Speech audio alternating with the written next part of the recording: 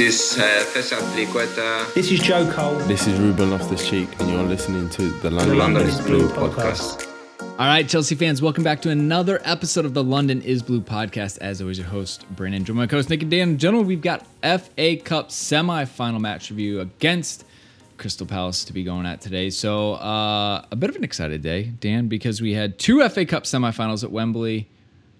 Well, two FA Cup semifinals, and we've booked two tickets to Wembley, I should say. There for you go. an FA That's Cup what's final. happening. That is what's happening. The men and the women reign supreme on the day and advance to the final at Wembley for a double FA Cup final weekend, Nick. It is epic! Yeah, today could have gone three ways, right? Both teams make it, both teams don't make it, some sort of split.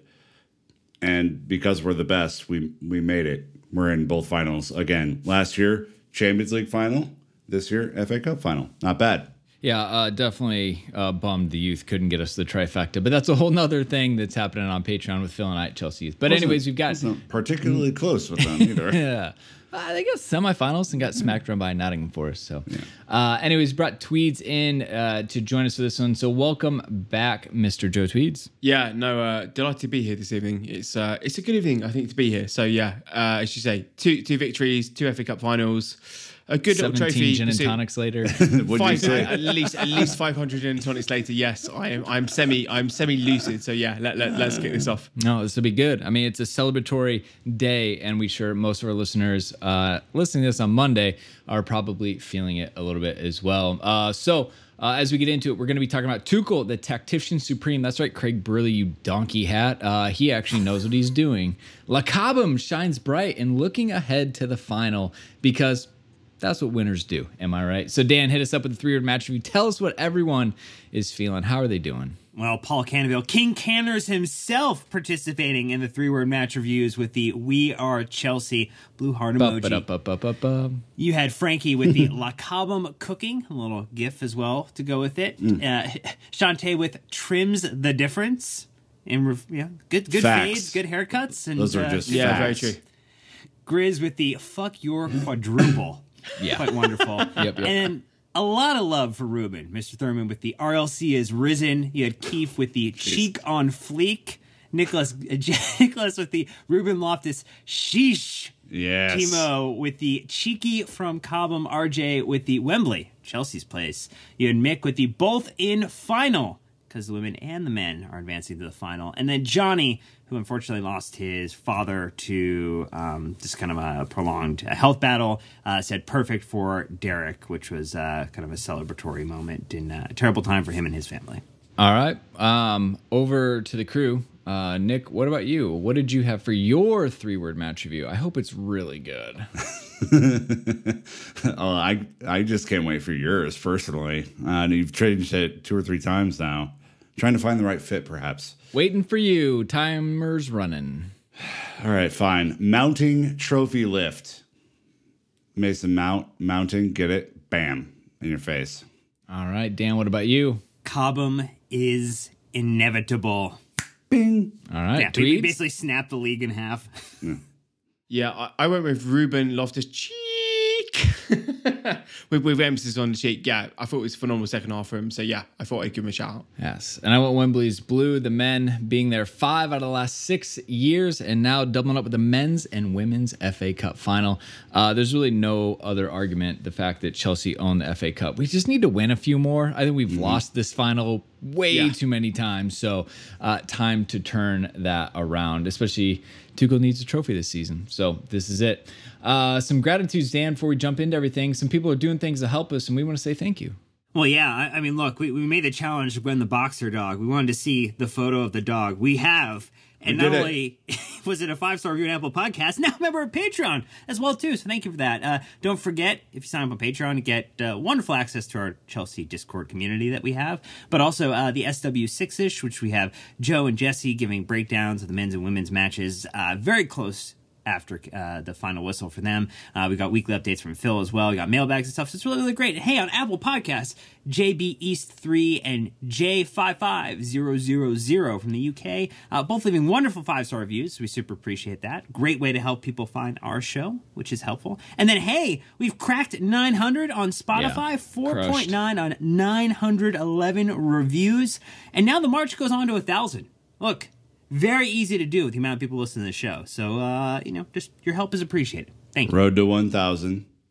We have more reviews than many podcasts that you may deem to be larger than ours, and we're crushing some of them into oblivion. So, well, many people are saying this, Nick. Many people are saying that we're the best. We are, and thank you for all your work on the reviews, Brandon.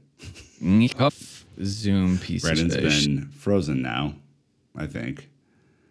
Yeah. This is where Jake leaves it in. Jake just leaves this part in. So anyway, we have match details, guys. Look, our opponent was Crystal Palace. It was this past Sunday, April 17, 2022, and it was the FA Cup semifinal. Location was at Wembley Stadium, the second home of Chelsea FC. The scoreline, Chelsea 2, Crystal Palace 0. Loftus-Cheek in the 65th minute and Mason Mount in the 76th took us to the promised land. And hey, look, Brandon, I don't think we have fifth stand highlights when it's FA Cup semifinal. I don't know, but maybe you can let us know and we can hand it over to Jake. Yeah, no idea if we had the fifth stand highlights, but if we do, obviously thank you to Chelsea for letting us use them. The official app of Chelsea FC is the fifth stand app. You should download it now if you haven't.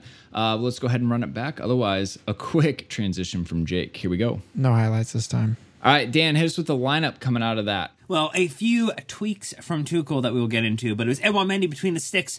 No cup keepers here. Reece James, Andreas Christensen, and Antonio Rudiger. We are back three with Azpilicueta, Jorginho, Kovacic, and Marcus Alonso as the midfield with Mason Mount just behind Kai Havertz and Timo Werner. You saw Kepa Arrizabalaga, Christian Pulisic, and Saul Ensar on the bench, and appearances from Thiago Silva, N'Golo Kante, Romelu Lukaku, Ruben Loftus-Cheek, and Hakim Ziyech.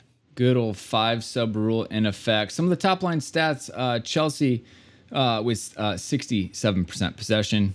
We had 12 shots, 4 on target to Palace's 6 shots with 2 on target.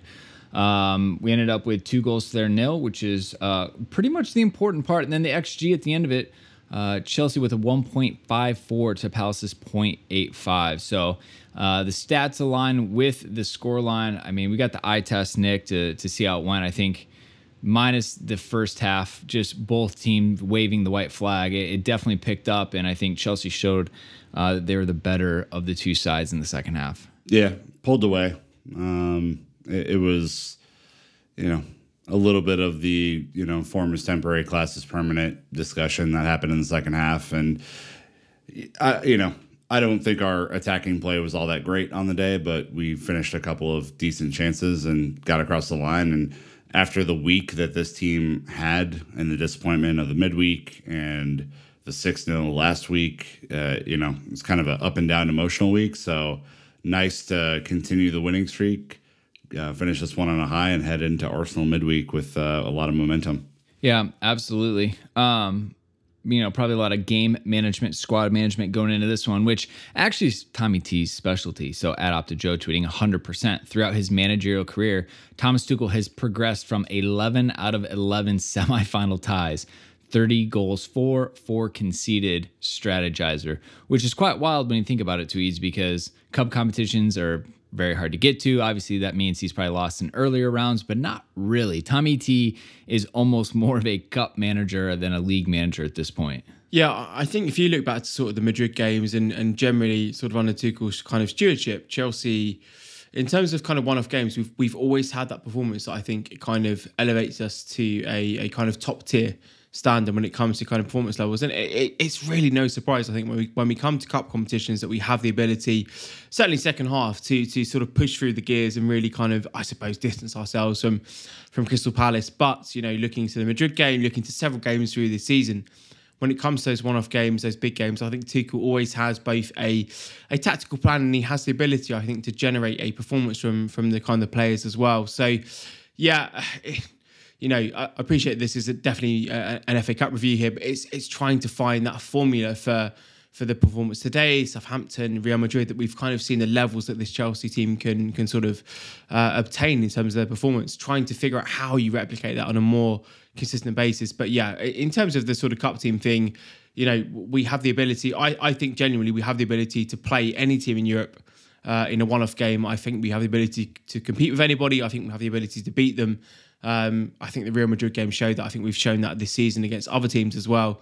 But yeah, I certainly think in a one-off game, because it's Liverpool going towards the final, this is very much a trophy that we can add to the Club World Cup and also the Super Cup that we've won this season. All right.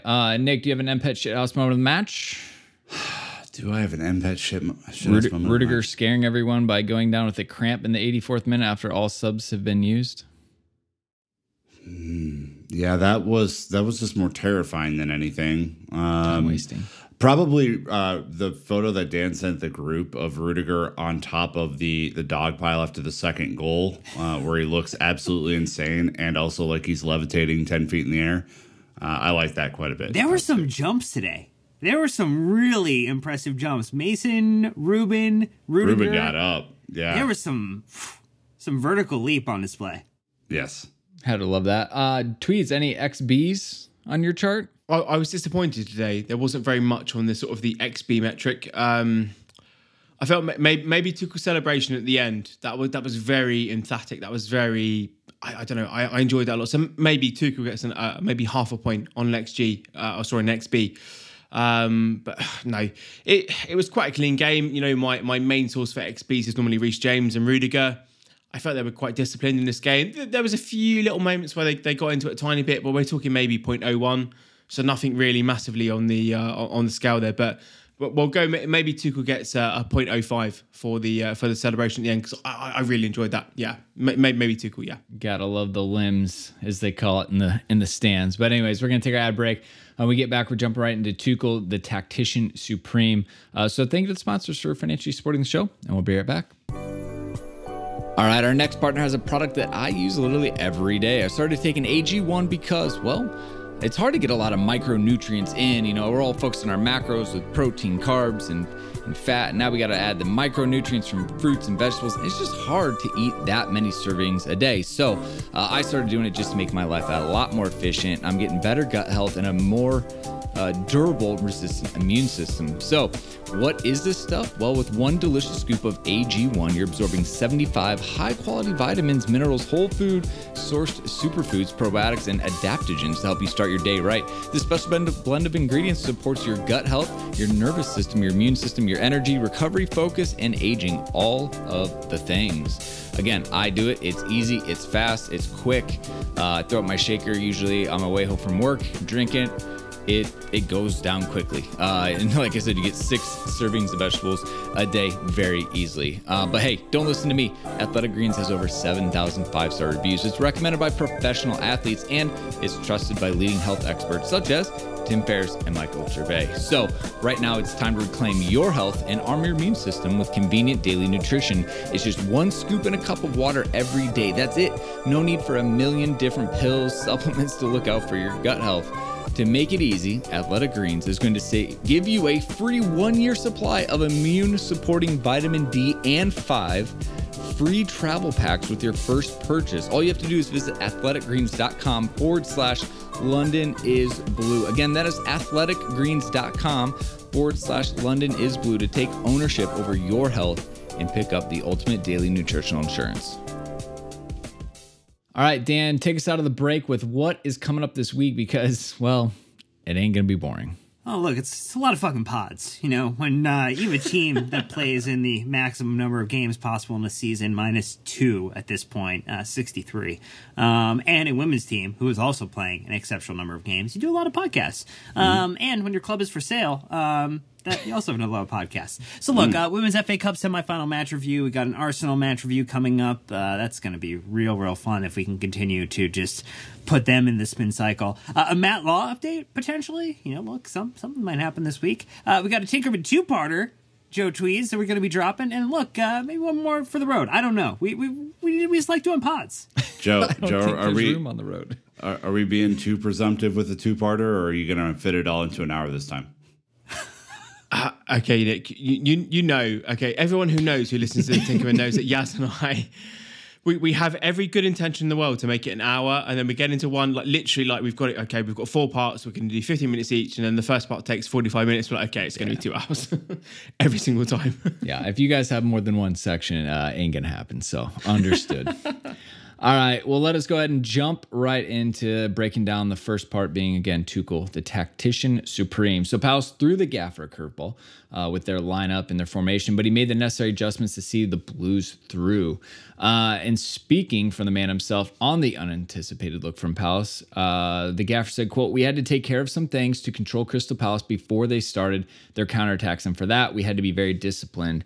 We had to close the spaces down, and while we tried to attack, they changed their formation today. We did not expect that, so there were not the same spaces to explore that we thought we can," end quote, which, again, when you spend all of 3 days preparing for, I guess 3.5 maybe, preparing for a cup semifinal, Nick, and, you know, Palace have been pretty rigid in what they've done under Vieira. He's clearly trying to create an identity and a style for the team, and to be fair, done a pretty good job of it.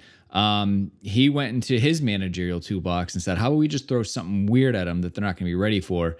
And thankfully, Tuchel and the team were able to adapt. Yeah, two key points I want to make on this one. One, their identity is largely based in Conor Gallagher. And so when you don't have that option, it becomes really tricky to press the same way that he's able to help them press. And two, Tuchel made a really strategic choice in the second half, and it was early in the second half, to bring Mason Mount deeper, to play Ruben in front of Jorginho, to have that midfield 3, which we don't typically see with our wingback setup, and basically just leave Kai and Werner up top and really play more of a traditional like 3-5-2, I guess. But it was necessary because Mason was able to track back, get closer to Jorginho.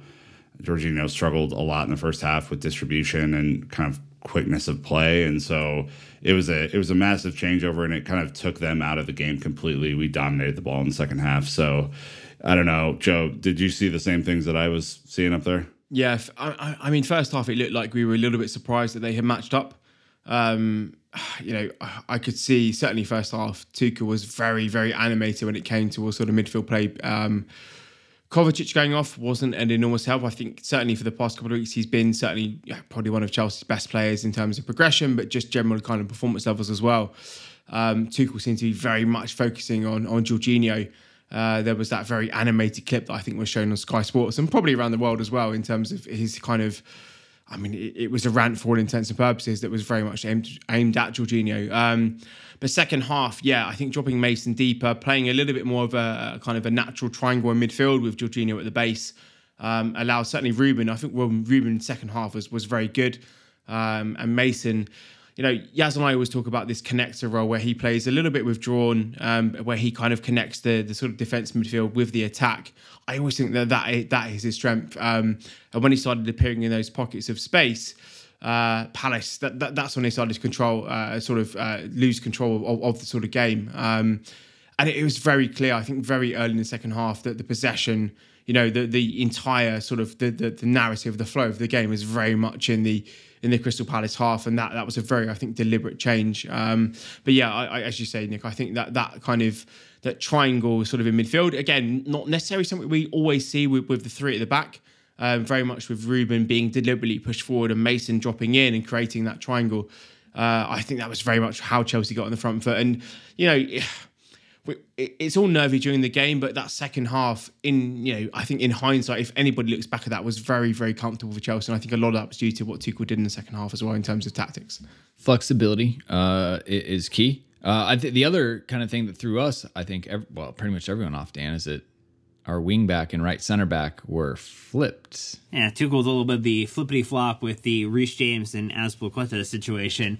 Do you think he made that change originally, or once they got their lineup sheet, they were like, tactics board, grab the magnets, flip them? That was a whole week discussion. There's no way. Yeah, this is the Vinicius treatment. It's the Zaha treatment. It's the Reece is just able to match up physically, pace-wise, a little bit better with some of the faster, kind of quicker attackers than Azpilicueta is, and you're saying, hey, let's trade off and lose a little bit of the attacking thrust to gain maximum security. I think in general, this felt like more of last season Tuchel, where it was like damage mitigation, where, we're not going to let ourselves get beat. We're going to have to work hard and do a lot to make our goal happen, which I think you see in the XG too. Like, we got 2 goals, but we were only 1.5, and really it was because it was a really great strike from Ruben and a really great strike from Mason. But he didn't want to lose the game by getting beat, and by placing Ruben back there, but especially in the first half, and letting him really just establish dominance for 45 minutes, to then go into the second half. And you actually then saw Ruben start to freelance a little more. He was drifting into mid pockets. He had Christensen dropping a little bit deeper, and kind of taking that sweeper role in the back to kind of cover off. But in general, I think at that point, Joe, we saw that just the versatility of Reece to be able to be a right center back or a right wing back whenever the situation calls for it is pretty fantastic. I think the more that I watch his team over the season, I think, and this isn't some sort of like really kind of esoteric deep point here, but Reece James is incredibly pivotal for how Chelsea play. Whether he's at wing back, I think that changes the dynamic of the team. Whether he's at centre back, that changes the dynamic, mainly because of the personnel that we're kind of deploying at wing back here. And I think Azpilicueta had a solid game. And it's kind of a little bit of a toss-up between, do you lose the dynamism that Reece brings as a wing-back, or do you take the solidity and just the sort of general quality that he has as a right-sided centre-back? And I think certainly on that right-hand side first half, you could see that there were moments in the game where there were opportunities that Reece maybe would have driven and maybe played a little bit more creative, a little bit more aggressive in terms of receiving possession, where Azpilicueta was a little bit more kind of reticent to sort of tap into that sort of dynamism and really kind of play forward and be aggressive in terms of possession. So, yeah, I'm kind of thinking sort of maybe long term, certainly with the centre back situation that we're kind of finding ourselves in potentially in the summer. Let's say that the worst case scenario, all of them walk. That Reece James as a right-sided centre-back isn't the worst thing in the world that can happen, assuming that we can find a wing-back that plays outside of him, because I think he's just absolutely exceptional there. Locking down Zaha, really absolutely nothing coming down that side. I think he is, for all the quality he has on the ball, for all the technical quality that we admire from him, he is an exceptional defender as well, both in terms of intelligence, but also just that kind of defensive acumen that he possesses. But certainly I think Azpilicueta really kind of affected that dynamic that we saw against Real Madrid, where we were a lot more aggressive. It was a lot more fluid. We were more on the front foot. The passing, the angles we were taking, the intent, the purpose behind possession was a little bit more, in my opinion, dynamic. And I think that does come from in the system. That does come from sort of the wing backs that we're playing. So I thought it was curious in terms of, as you say, maybe second half, maybe there was an argument to swap Azpi and Reece, put Azpi as the right side of centre half and push Reece into a little bit more of an advanced position. But I think ultimately, again, the dynamics, I think, of the midfield second half, when you're looking at sort of Ruben and Jorginho and then Kante and how that sort of progressed in terms of the game, I think that probably was the real kind of decisive moment, because we started to get a real kind of control in midfield. I thought Ruben kind of really pushed that midfield towards second half, particularly with the slight tweak with Mason's position. It gave him a little bit more of a kind of foil to play off in terms of the left and right hand side dynamic that we had. But yeah, Reece, looking into next season, where Reece James plays, I'm not massively concerned about, but I'm concerned about the if he's the right sided centre back, I'm concerned about the wing back. If Reece is going to be the wing back, I'm concerned about who's playing right centre back. Who we build around him, I think, for the future is going to be a very interesting question to see how we tackle. But for this game, particularly against against Crystal Palace, the dynamic is fine. I don't know. I just think sometimes we're limiting him a little bit in terms of where we're putting him. But as you say, yeah. I think second half was nice to see him progress in terms of ball possession and the dynamic he had with Ruben, etc. Well, Tuchel might have some quotes for you about where he thinks Reece can play. And look, I'll just summarize it, right? He can play right center back. He can play right wing back. And to Tuchel's point, he says looking forward to next year, he'll play the one. Joe, I think you're right. Wherever he goes, I think you got to fill in behind him, because there's not enough depth at both of those positions. I selfishly would love to see him at wingback, especially while he's still young and fresh and has all this energy to bomb forward, especially if Chilwell or another overly attacking left wingback is on the other side to pin teams in, because we didn't get a long glimpse of it, but when we did in the late fall, it was fun to watch this Chelsea team play.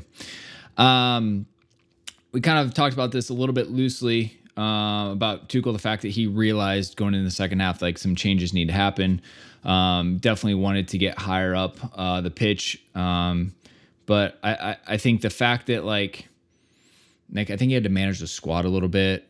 We saw even Christensen the first half with the foul kind of went down for a little bit. Kovacic obviously having to come off. Some other players, I think there's probably some fitness that he had to manage. So maybe they're like, look, play it cagey the first half, and then if we're good, then second half maybe we can up the level, because it looked like two different halves, two different teams, and I think Tuchel is very aware of that. Yeah, I mean, I would guess that most of the team is in the red right now. Like, I don't know how they couldn't be. I mean, the crazy press that they did against Real Madrid, the insane effort they put in over the last 6 to 8 weeks, international breaks, all this shit. There's no way that they're not gassed. And so, yeah, I mean, N'Golo Kante can't play today for very long. Thiago Silva can't play today for very long, which probably killed him. But they had to do what was right, you know? So, yeah, the fact that we had to fit these pieces together into something that resembled a picture was crucial. He said, Tuchel said, minute by minute, it became more fluid. It's one of those games where you need to convert maybe a half chance, that one chance you have to win it. If your opponent does that instead, maybe you play the same game, or you go out feeling that we did enough.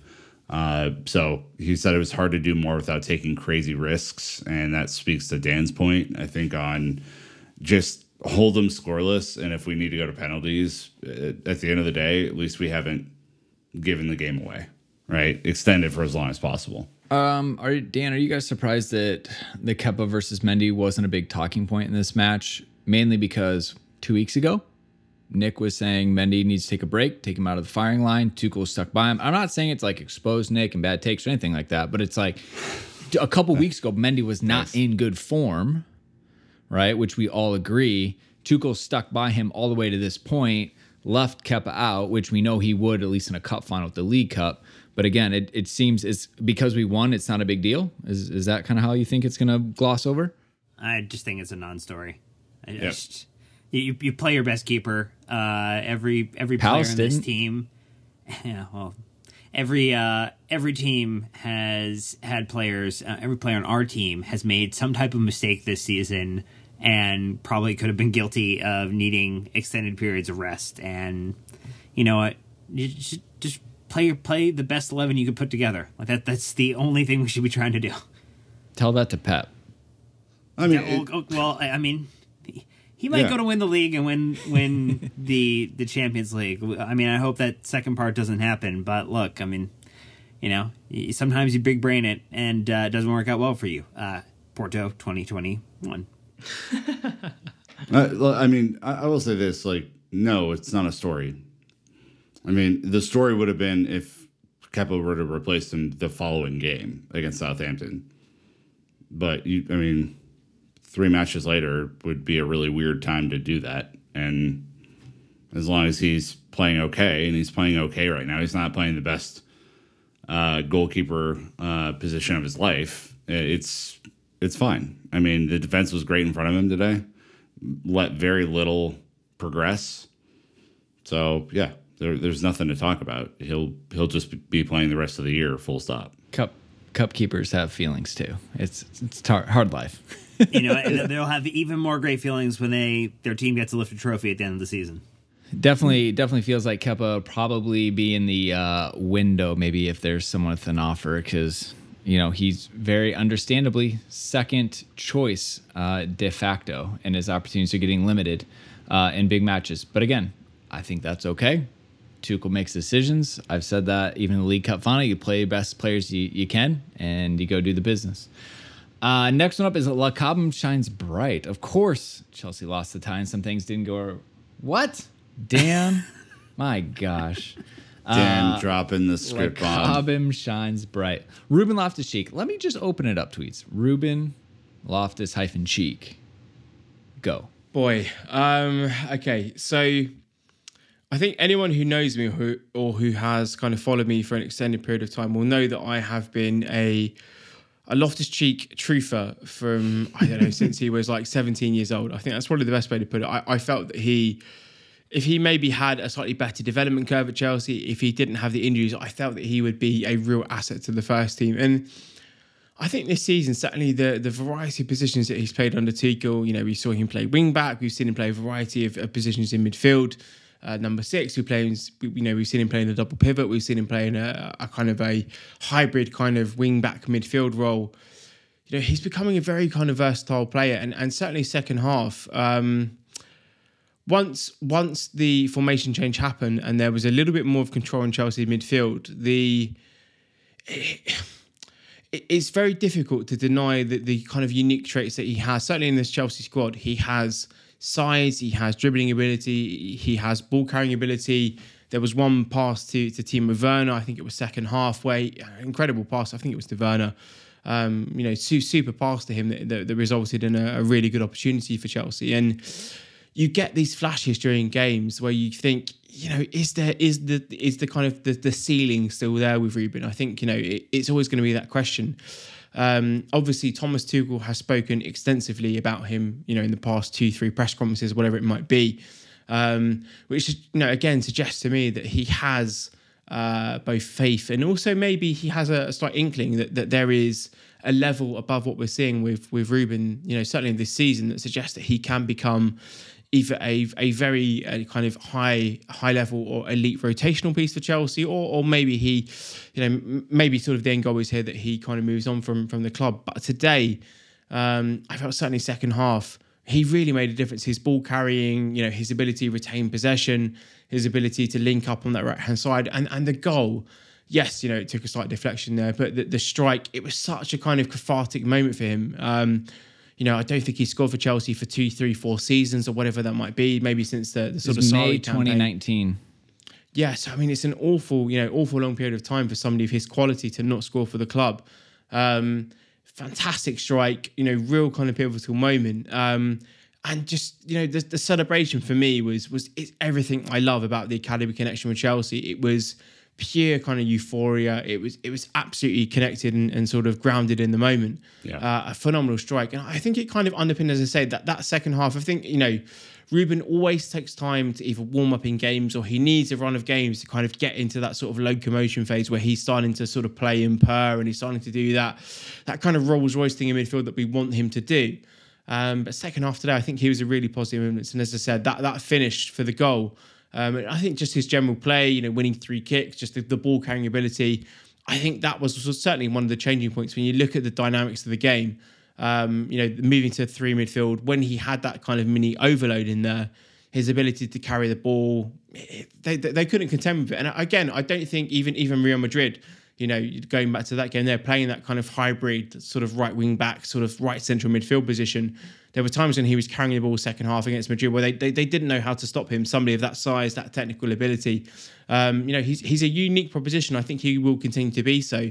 I'm just hoping that with Tuchel's comments, kind of gives me a bit of hope that he sees that there is something there in Ruben in the future, whether that is in a double 6, whether that is part of a sort of a 2 8s as we saw today with Mason and Ruben.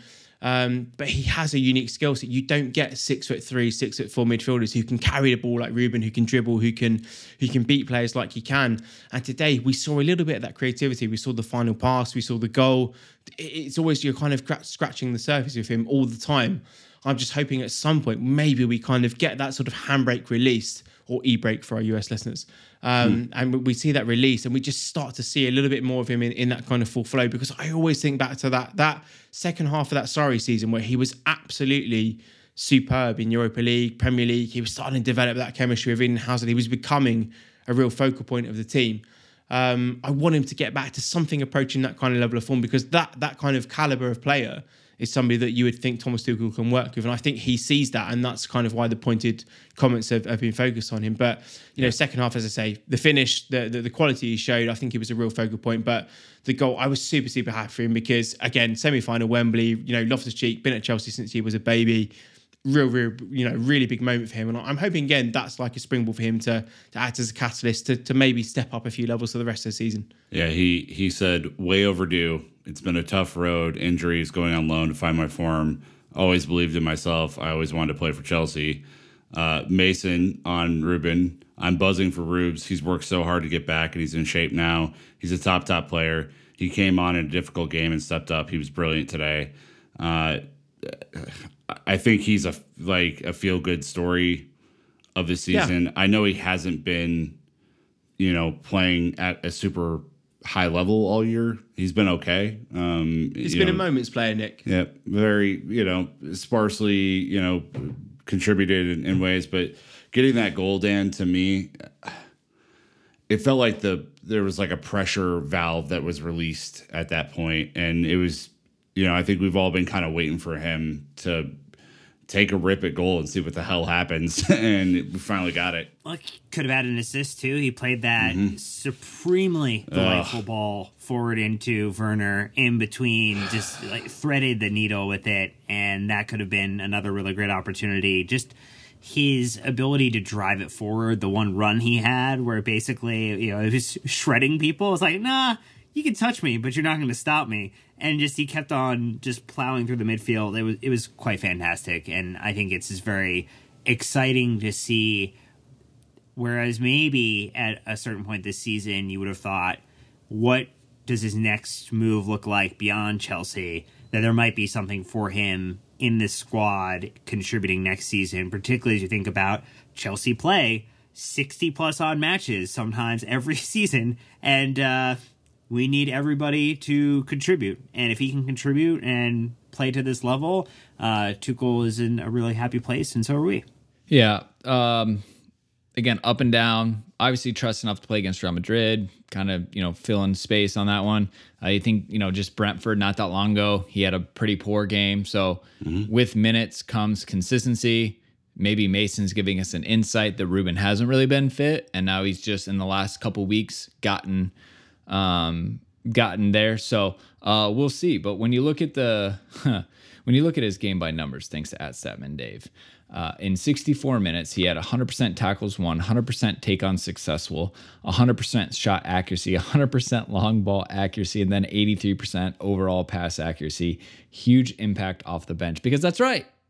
He was a super sub coming in for an injured Kovacic in the middle of it, had to pick up the flow. Thankfully, didn't take him long. Maybe it's because he's familiar with Palace, having spent all that time on loan, but it's a very different Palace than it was very refreshed team today. Very, very different than the Hodgson era one. This is a very, very good Palace side. Very fun to watch. Yeah. For neutrals, though, Dan, obviously. You got to respect it. You have to respect when an opposition team comes in and they make it difficult for you, and Palace did that, so credit to them. Yeah, I mean, and it also did set us up for great Arsenal Fan TV shenanigans where they complain that Gallagher is beating them, even though he's on loan with Chelsea. So apparently that's like Chelsea 3D chessing the league. So here's the thing you wouldn't know unless you went to the Arsenal subreddit. I have not. Just to see what their reaction was. No. So there was concern that, yes, they wanted Chelsea to lose, but they also were concerned because if Palace were to beat Liverpool, it might put at risk a European spot for them and force them out of Europa League to Conference League. And so there was a really interesting dynamic of the self-loathing they feel for themselves, plus the hatred for Chelsea is phenomenal. It's so good. I'm just drink it up, man. Drink it up. There are levels to the game, and rooting against Palace to hold on to your Europa Conference slot, that ain't it, Chief. Yeah, they're at the bottom of the levels, you could say. Mason, right? Fresh trim Big Mason. game player, Brandon. Big game player. Some would argue, but no one on this pod will. So at Squawka breaking it down. For Mason Mount, he's now scored in 3 different semifinals for Chelsea. Oh, I see. Big game. You read ahead, Nick. So because if you score in semifinals to get your team to the final, that's kind of a big deal. So he scored versus Manchester United, small team, in 2020. Scored versus Real Madrid, a big team in 2021, and now he scored against Crystal Palace. The biggest team. For argument's sake, the biggest team in 2022. So another goal in a big game. And then at Sam and Dave saying Mason Mount has been directly involved in 6 goals in his last 3 games. 2 goals, assists versus Southampton, a goal and assist versus Real Madrid, a goal versus Crystal Palace. He's flying. And there were points of the year where it was an off year for him. Yeah. But it's also now a career year for him. Yeah. So I'm just saying, like, this was not a consistent trend line throughout the entirety of the year, right? There were a few more peaks and valleys this year, but the ascendancy in this last little bit of the season to come in and say, I got you, fam, and just take the team on his back occasionally. And, you know, the team is Yoda and he's Luke Skywalker and he's like, we're getting through Dagobah, man, no problem. It's amazing. It's really, really incredible to see. And yeah, I mean, just keep the hair short. I don't know what else to say. Like keep the fucking short. hair short.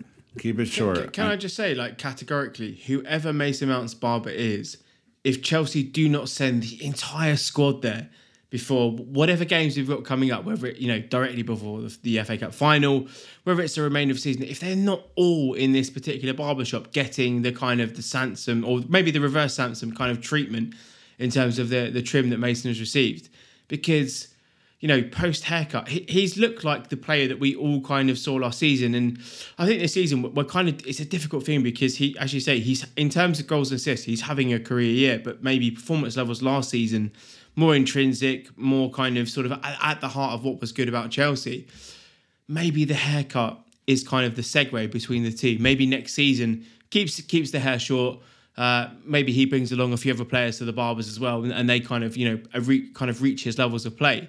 But if we keep the hair short, maybe he's going to marry the goals and assists, the output, let's say the outcome-based stats that we're very, very... Obviously, everyone's very happy that he's getting goals and assists, but marrying that with the performance levels that we've seen kind of in his earlier career. How do we pass this note along to the Bully or Pagluca group? Just say, like, hey, can we get that barber signed to a contract as well? We have influence. We will figure out a way. We have the power to do this. We will 100% do this. Let me throw a conspiracy theory at you that's based in no reality whatsoever. Love it. These are the best kind of conspiracy theories, Nick. So yes, please. It's really the only kind. But typically, N'Golo Kante has been our best player over the last handful of years. N'Golo Kante, hair very short, almost non-existent. What if N'Golo Kante is the barber in the team, given everyone short hair, right?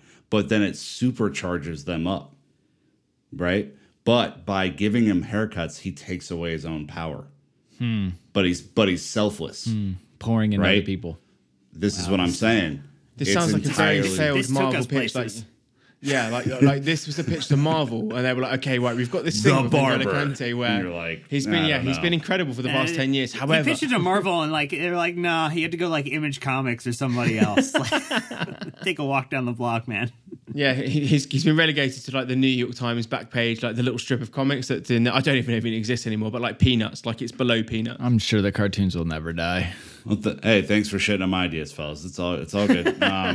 We can keep it moving. Oh no, We can. We definitely could. But we can continue on the Mason side. Like, again, we say this kind of week in, week out. Like, he takes a lot of just flack and like, griping from fans out there. And all he does is try his hardest for the club. Doesn't speak out. Doesn't put the club in bad light, minus the little slip up where him and Deckers went and played football in the park during COVID. Like, other than that, you couldn't ask for a better player and representative of Chelsea. And so for fans who got out of their way to kind of like take pot shots at him, it just kind of blows my mind. Like, there's many other people that have caused a lot of stress and heartache about this club. Romelu Lukaku had an interview in Sky Italia, if we want to remember that. You don't have to worry about that with Mason. Like, his heart is in the right place. He's a smart kid. He knows what he's doing. He goes out there and just busts his ass every single match. And we should be happy and excited that he's having success. Again, just shows Chelsea from club top all the way down to the U6s and up. You know, Mason came from Portsmouth. He's only been there since he was 8. That is an amazing career and journey that he's been able to build for himself inside Chelsea, and we should celebrate it. So, and then there's a couple other connections to the academy in here. I don't really know where to go, so I'm just gonna let Dan crack this egg open and see what happens. Well, I just look. I mean, I do think in the first half, Mark Gurhey was making life really, really difficult for Kai Havertz, and it sucked to be on the receiving end of Mark Gurhey kind of masterclass for at least the first 45 minutes. Later we kind of changed the script on him, and he maybe helped assist the second goal. Who's to say? But yeah, he had 100% pass accuracy, 3 fouls drawn, 2 tackles won, and people thought there might have been a penalty shout, but it was really more of a Kai Havertz dive. Yes, it was a flat out dive. That was 100% penalty. And Olise too. I mean, just both of them very bright. It's great to see, Nick. I think the amount of players who've come out of Cobham's Academy, the Cobham Academy rather, and how they continue to impact the entirety of world football and the English game, regardless of whether or not they make it at Chelsea. They typically tend to find success somewhere in football. I like the cut of Olise's jib, man. He is dynamic. He's fast. He has the I think the vision to play balls in ahead of when some of our players play them in. I'm on that hype train. I think he looks awesome and might provide a different kind of winger look to what we got going on, Joe. Yeah, I mean, Olise was always an interesting prospect because, you know, people that I spoke to around the academy, I always hate it when people give kind of like generic reasons around attitude because I think that's very subjective. You know, I'm led to believe, and I say this very much with a kind of very, I don't know, like tinted perspective towards, you know, academy bias here, but I'm led to believe that he wasn't quite serious about his football, but, you know, going to sort of Reading and now to Palace, you know, discovering the maybe, let's say maybe he's gone through like a maturation process. He's matured as a player. He's matured as a person. His skill set is, when you look at this Chelsea team, you look at that, maybe that lack of real kind of 1v1 player, that sort of real ability to kind of dribble and drive that Olise has. You know, his younger brother is currently in the academy as well. So we still have that connection to him as sort of kind of a family name. But, you know, he's going to be, I think, a long line of players. You look at Olise, maybe not to the extent of a Declan Rice that we've also let go.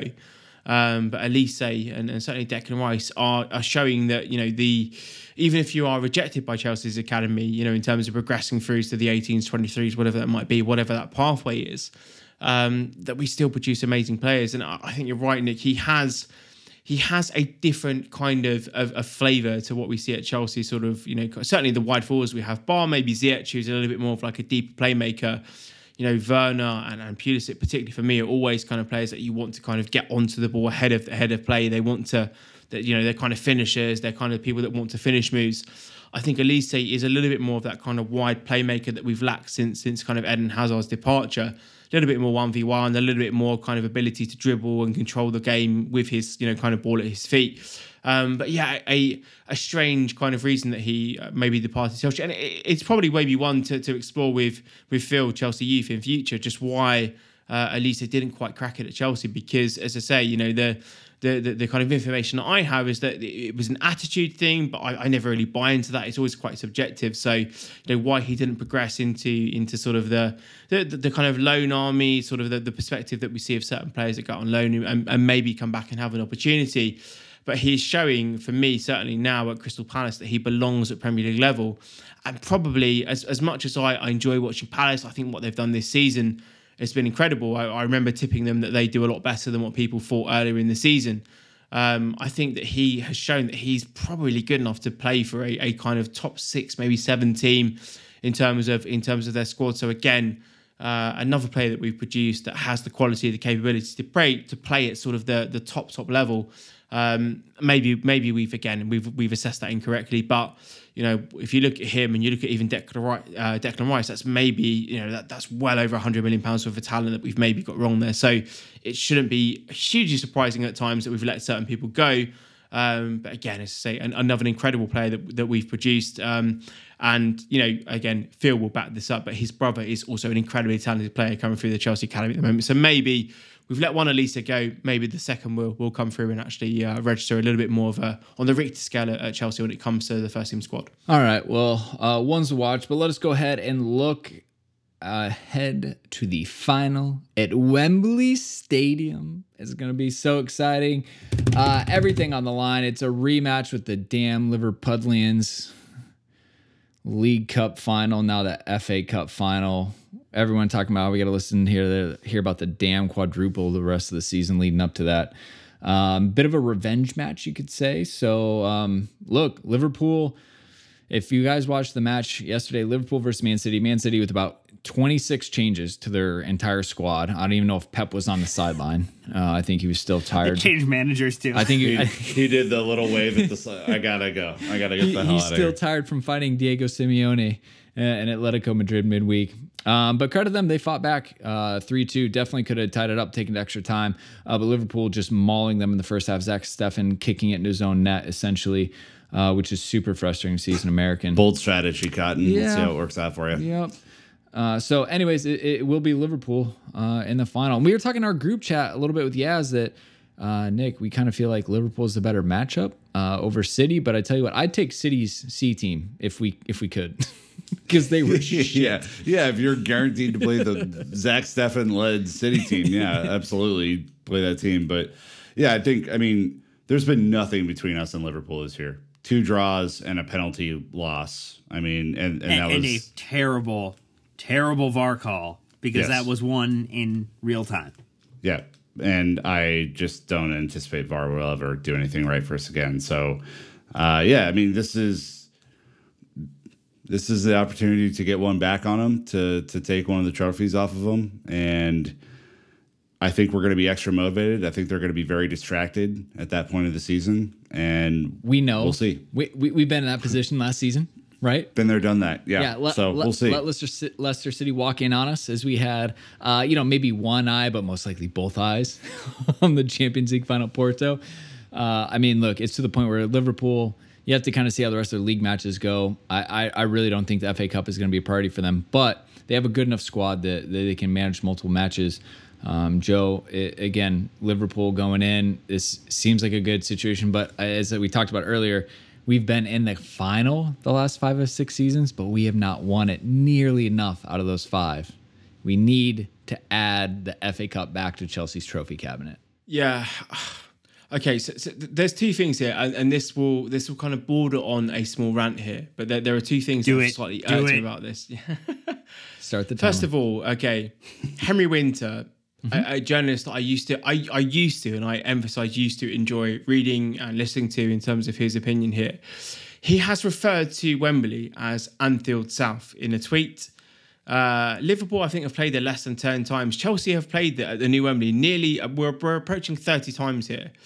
So, the narrative around Liverpool and them owning Wembley and being this, they're always last winning time they were trophies there Wembley. was when they lost to us in the final 10 years Precisely, ago. Nick. Thank you very much for the last time they were there was when we beat them. I think Ramirez and somebody else. I literally can't remember, but it was the Di Matteo season. It was the last final that they were there. So Anfield South, apparently, even though we've been there like a billion times.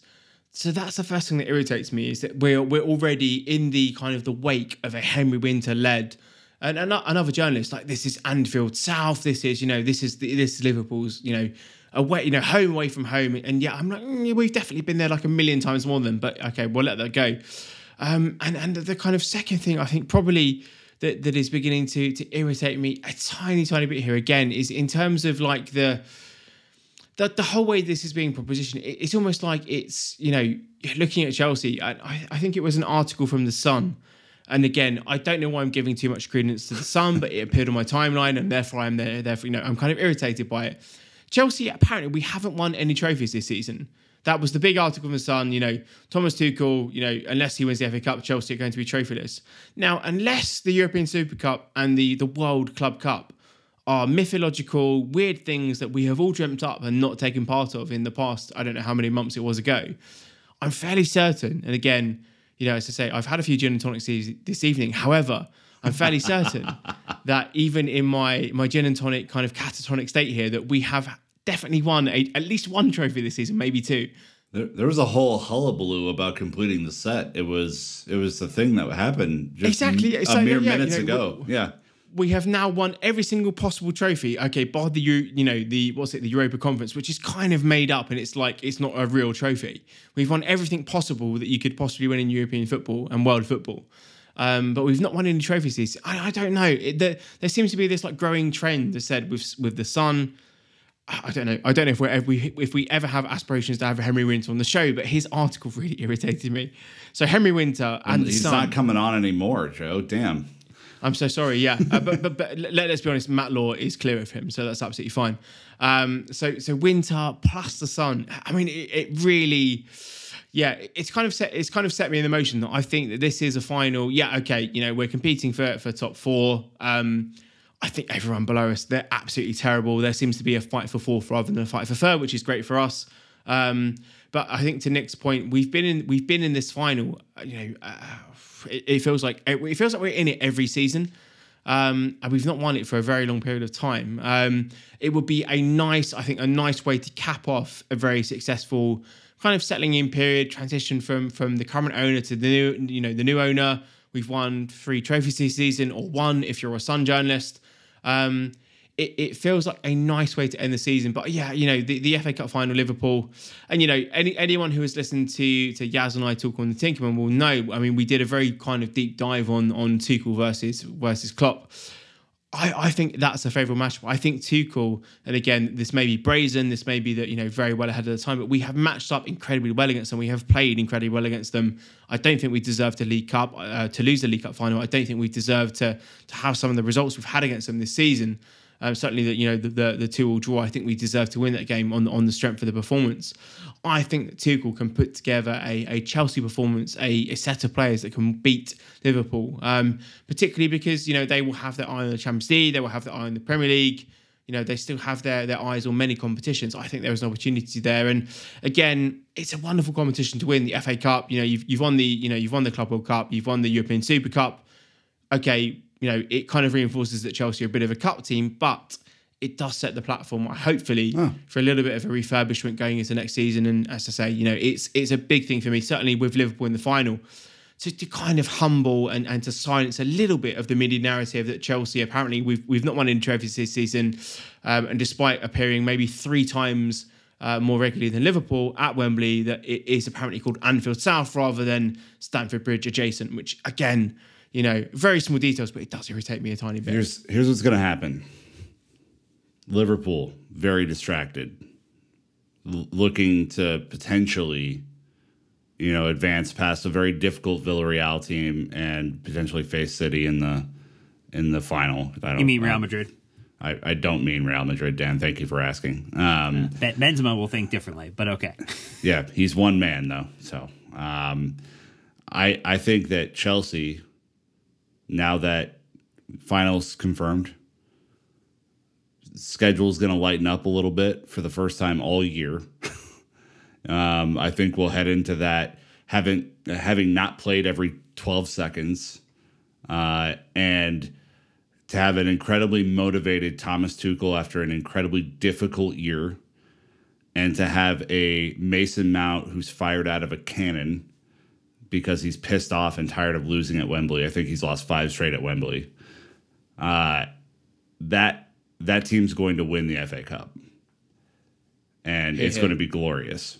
I mean, it really will be cool. And also it'd be really cool because we'd love to be there. That'd be really neat. So that would be really interesting if we were in London. Dan, some are saying that we have been good luck in the past. For many people are saying this. We went to a Champions League final and we won against the odds. I'm not saying that us being there is a guarantee or anything like that, because that would be stupid. But it is a guarantee. it couldn't hurt, you know. Did I ruin the big surprise, Brandon? You're shaking your head at me like you're my dad, and I've disappointed you. No, not at all. No, Brandad. I think we're good.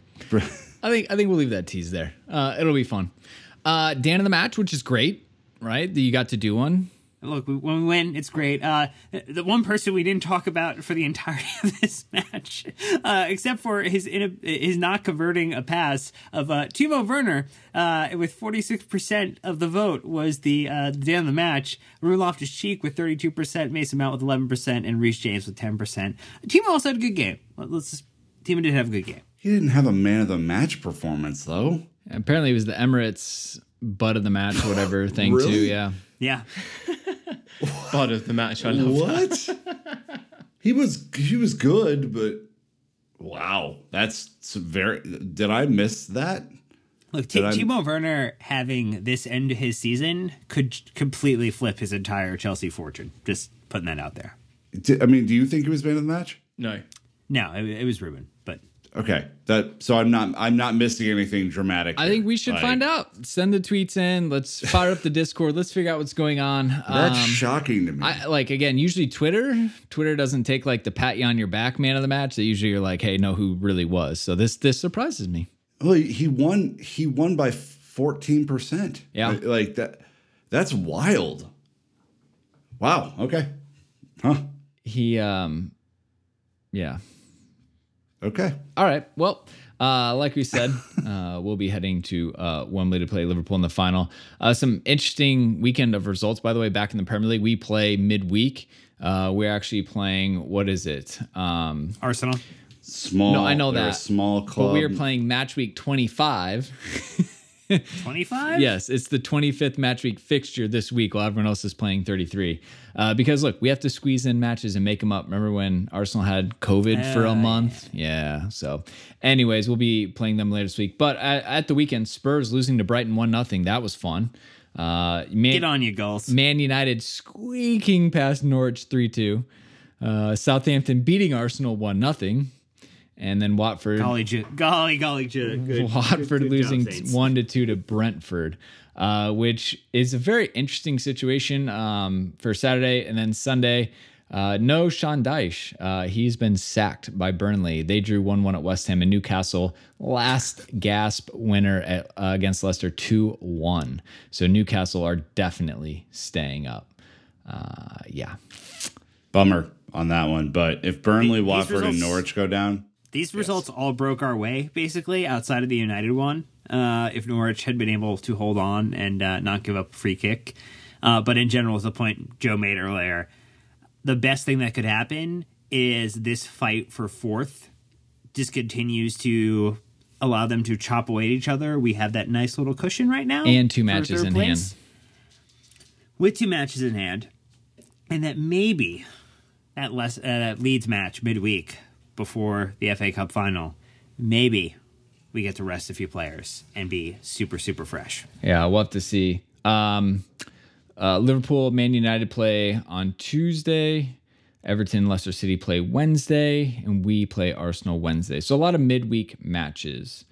our last run of games, Arsenal, West Ham, United. United match got moved up to April 28th, which is a Thursday because we're advancing in the FA Cup final. So that's a decently difficult end to April. But then Everton, Wolves, Leeds, Liverpool FA Cup final win, Leicester and Watford. So May becomes more manageable after that. Yeah.